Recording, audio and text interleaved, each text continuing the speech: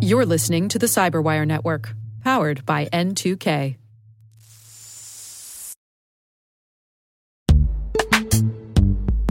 And now a word from our sponsor, Netskope. Netskope is a worldwide leader in SASE and Zero Trust. Its unified platform, Netskope One, provides optimized access and Zero Trust security for people, devices, and data anywhere they go, helping customers reduce risk, accelerate performance, and get unrivaled visibility into any cloud, web, and private application activity. To learn more about how Netskope helps customers be ready for anything on their SASE journey, visit netskope.com.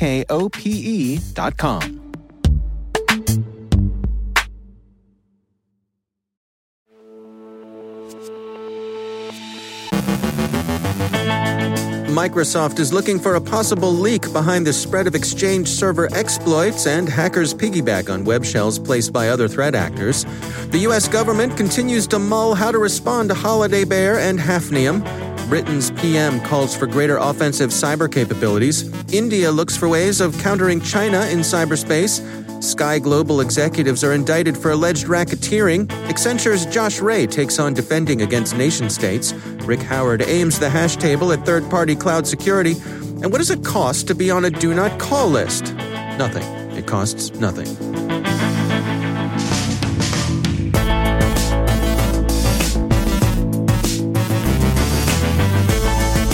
From the Cyberwire studios at Data Tribe, I'm Dave Bittner with your Cyberwire summary for Monday, March 15th, 2021.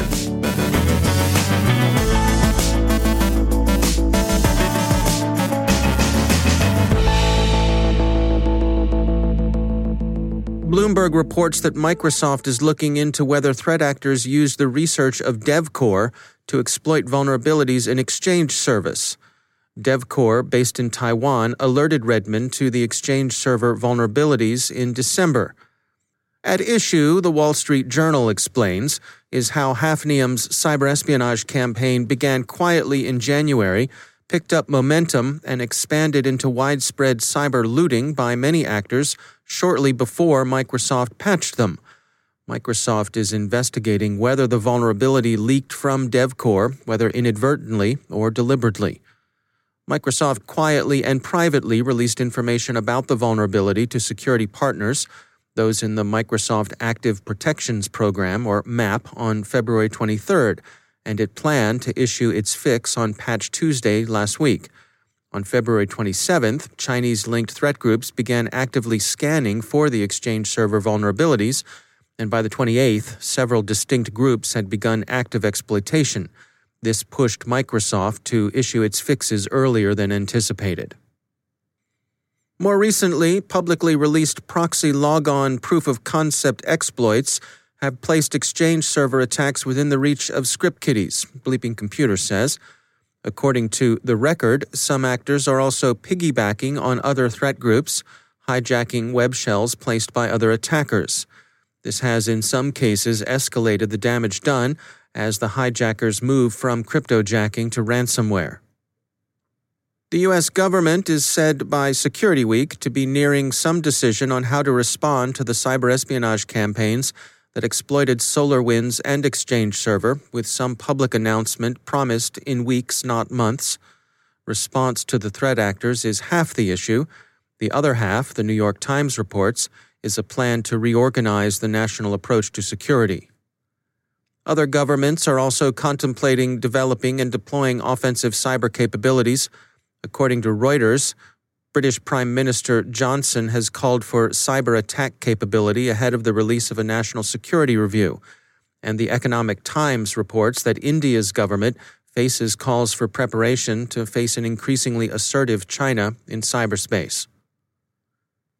Google, at odds with Microsoft over relations with publishers and news sources, has said that Microsoft's position on paying for content is no coincidence. Mountain View accused Redmond of engaging in misdirection.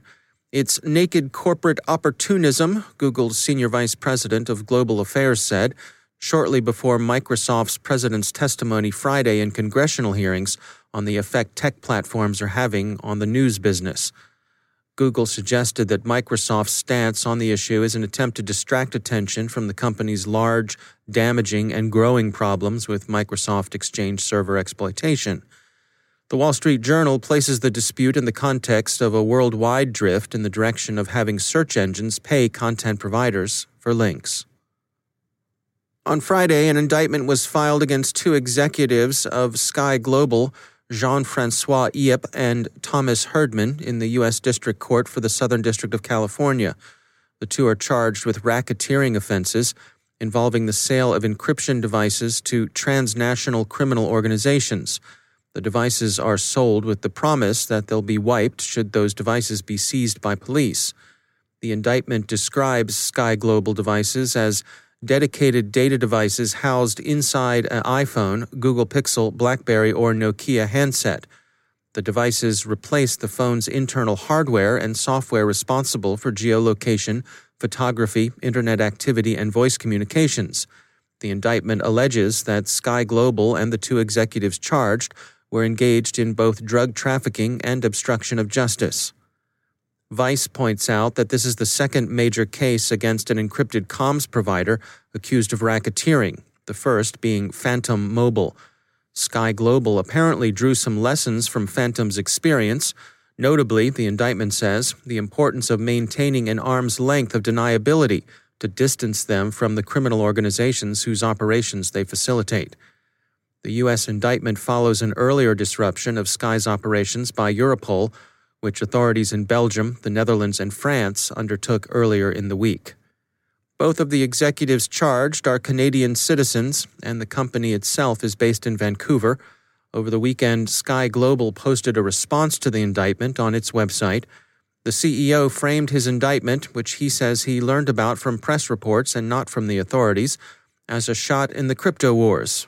Monsieur Yip said that the indictment can only be described as erosion of the right to privacy.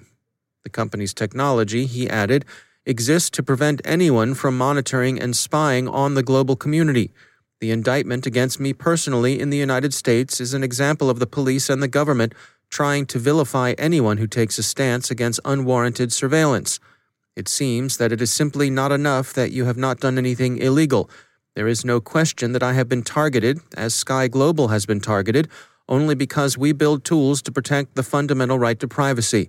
The unfounded allegations of involvement in criminal activity by me and our company are entirely false." End quote.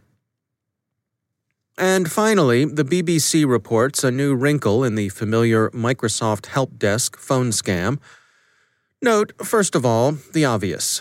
The nuisance calls claiming to be from Microsoft's tech department or a Windows help desk have nothing to do with Microsoft.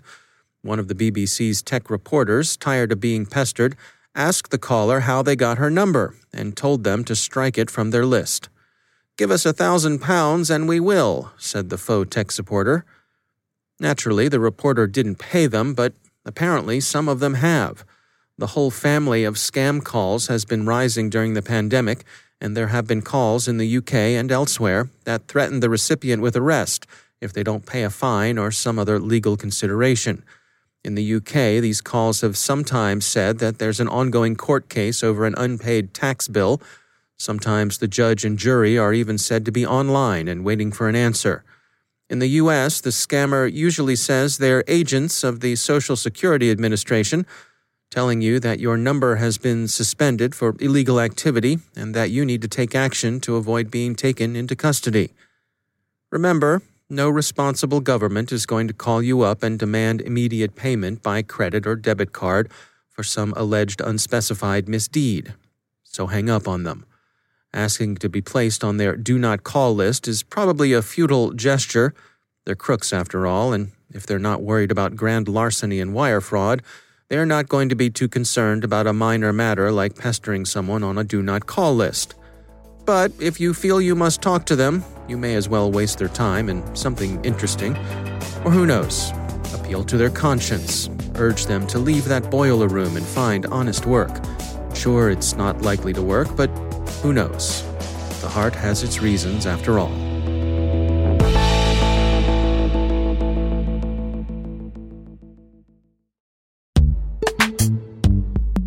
Every day, your IAM tech debt grows. Your multi-generational services struggle to work together. Building an identity fabric can fix this. It makes all your identity tooling stronger and allows you to connect any app to any service you want to use, with zero coding, zero maintenance, and zero app downtime. Strata's identity orchestration platform separates the identity logic from your applications, so you can optimize existing IAM tools and manage them in a single control plane. Now, every vendor, standard, and architecture work together.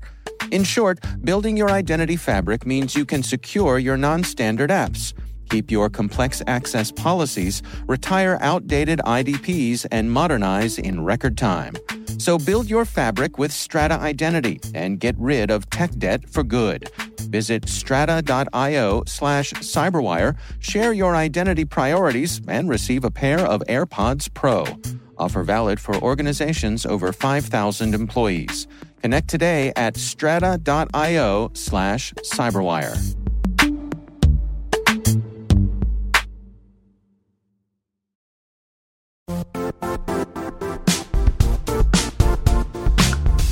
The IT world used to be simpler. You only had to secure and manage environments that you controlled.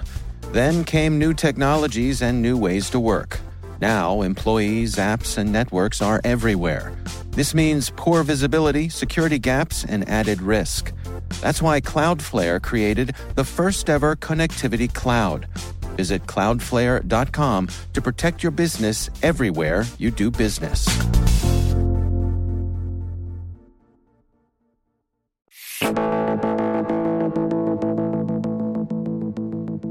And joining me once again is the CyberWire's own Chief Security Officer and Chief Analyst, Rick Howard. Rick, always good to have you back. Thank you, sir.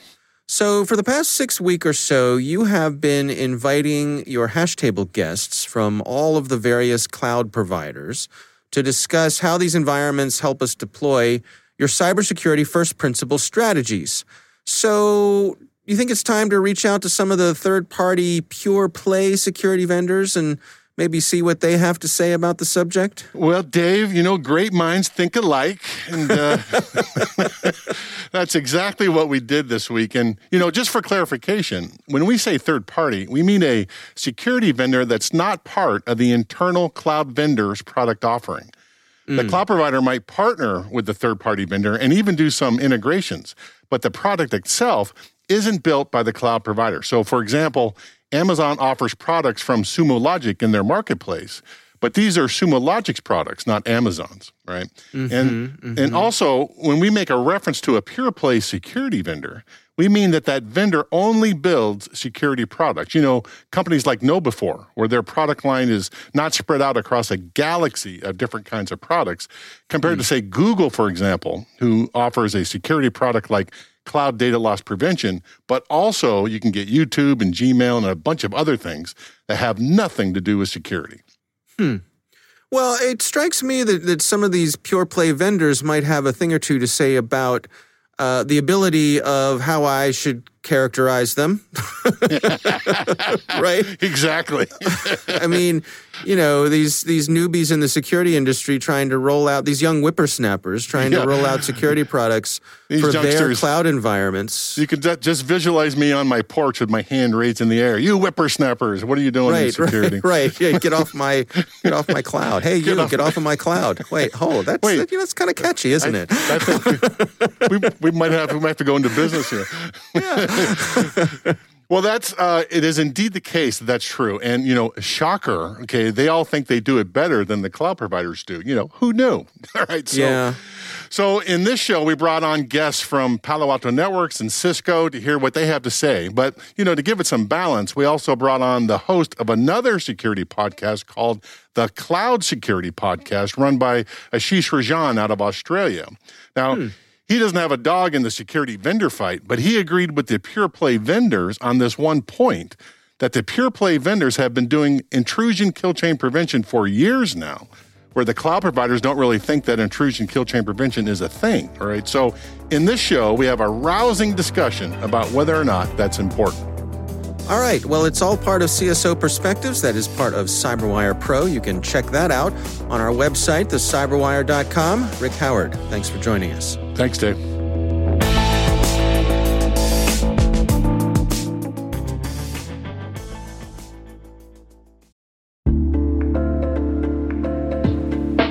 Are lengthy security reviews pulling attention away from your security program?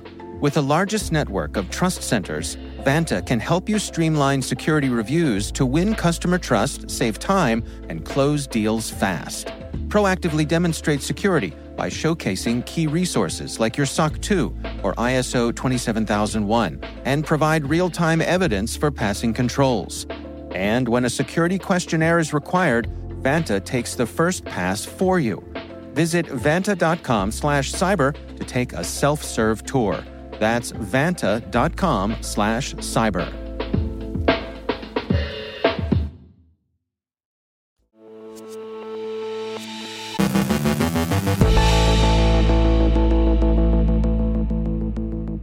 And I'm pleased to be joined once again by Josh Ray. He's the Managing Director and Global Lead of Accenture's Cyber Defense business. Josh, it's always great to have you back. I want to touch today on state-sponsored threat actors and what organizations need to know when it comes to protecting themselves against them. Yeah, thanks, Dave. This is a topic that's near and dear to my heart in an area that I've spent a lot of time in my career looking at. And I think one of the things that the folks have to understand is that, security threats from state-sponsored actors have been around really for quite some time. And these are requirement-driven threats. So really, what do I mean by that? I mean that it's their job, their full-time job, to achieve their mission objectives. And remember, folks, that there's a reason that you're being targeted. It's because either information that you have or could have, what you produce as a business, or in many cases, in the case of, say, third-party attacks, your organization really represents a means to an end to just broader access to other targets. I mean, this was obviously highlighted here in the recent SolarWinds attack. Yeah, I think about how many organizations probably think, well, what would a nation state why would they be interested in me? But then you think about something like the Target breach, or an HVAC contractor. I could see very easily an HVAC contractor saying, well, there's nothing of interest here. We're an HVAC contractor. But you could be the back door into a much more interesting organization. Yeah, that's right. I mean, a catering facility, an HVAC contractor, maybe maybe an IT services firm, or other types of businesses. If you are seen as a means to an end, as part of an intelligence operation, you're going to be targeted. Unfortunately, and that's not to spread fear, uncertainty, and doubt, but this is an active intelligence operation that folks need to understand is not going to stop just because you don't see yourself as a target. You have to kind of look at yourself through the lens of a threat. So what are some of the specific things that organizations can do to protect themselves against this particular threat? Yeah. So, I mean, I could share some observations based on our recent Threatscape report, and things that we've seen is obviously, the third-party vendors to target very specific assets and broader access operations is going to continue. But what we've also seen now is routinely these adversaries are chaining together these off-the-shelf penetration tools with these living off-the-land types of techniques, right? Just using the native types of tooling that's used by systems administrators to move around the network. And this is both complicating detection, but also attribution to certain types of threat groups. And it's also really helping them be more effective, right? So they can use this tooling that is commercially developed to really drive the plausible deniability of a lot of these attacks as well too. So what specifically can organizations do to try to stay ahead of this threat?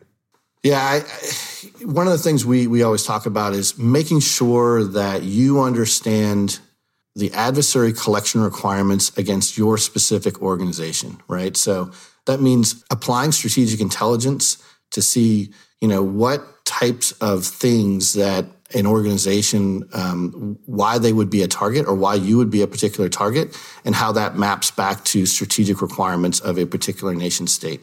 Now, what this allows you to do is really better focus your security controls on not only what the business sees as their high-value programs or high-value targets, but really what the threat is after as well, right? So being able to kind of get to that Venn diagram of what the business cares about and what the threat's after.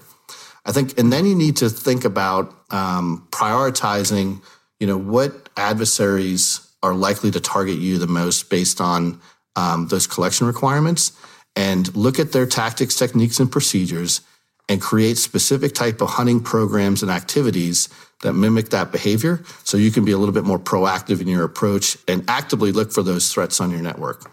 And it's really important to understand those commonly used tools that I was talking about before, and the techniques that are employed, so that you can actually detect that activity in your network as well, so that when you see those types of tools being used or certain types of patterns that are being exploited by those types of activities, that you can detect it in your own environment.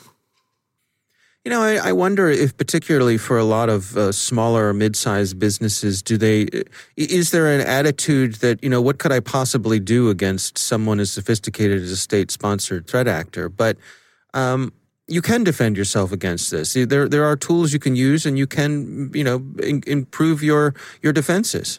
Yeah, I mean, the worst thing you can do is throw your hands up and say, "There's nothing I can do," right? I think it's as a whole industry, we need to kind of almost move beyond this notion of cyber defense and really start thinking about things and achieve that level of cyber confidence, right? There's some things that you can very specifically do programmatically, employing the right types of technologies, and driving that, broader business acumen to really defend yourselves against these types of threats. But also when the bad things happen, that you have that confidence to be able to chart that course, in the face of that chaos. So, you're investing in things that matter. You're able to see and manage the unseen, and really more effectively prepare for the unknown. All right. Well, Josh Ray, thanks for joining us. Thank you, Dave.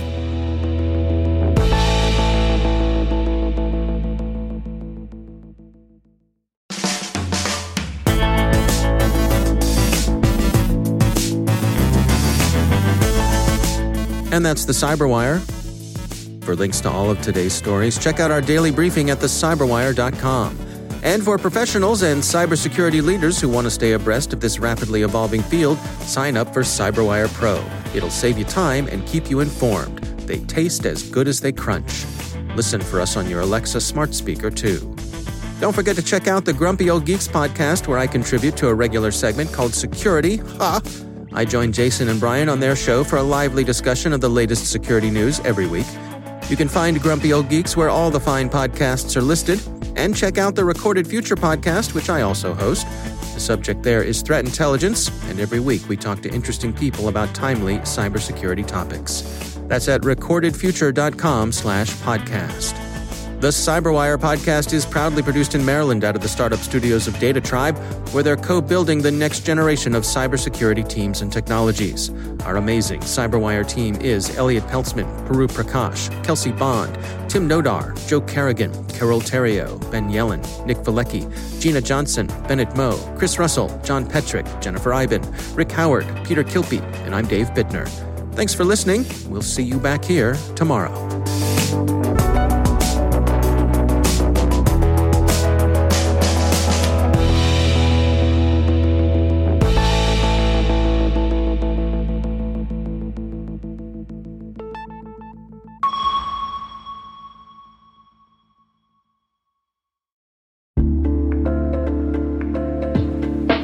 Hi, everybody. It's Maria Varmazes here, your host over at T-Minus Space Daily, and sometimes a guest on Hacking Humans, too.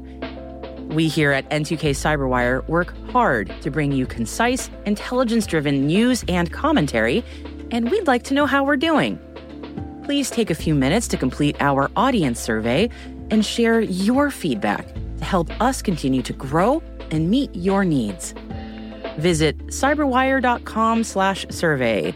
That's cyberwire.com/survey to get started. Thanks so much for your input as we reach for the stars.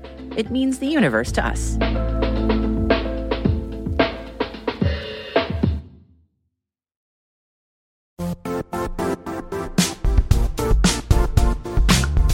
And now, a word from our sponsor, Zscaler, the leader in cloud security. Cyber attackers are using AI in creative ways to compromise users and breach organizations. In a security landscape where you must fight AI with AI, the best AI protection comes from having the best data. Zscaler has extended its Zero Trust architecture with powerful AI engines that are trained and tuned by 500 trillion daily signals. Learn more about Zscaler Zero Trust Plus AI to prevent ransomware and AI attacks. Experience your world secured. Visit zscaler.com/zerotrustai.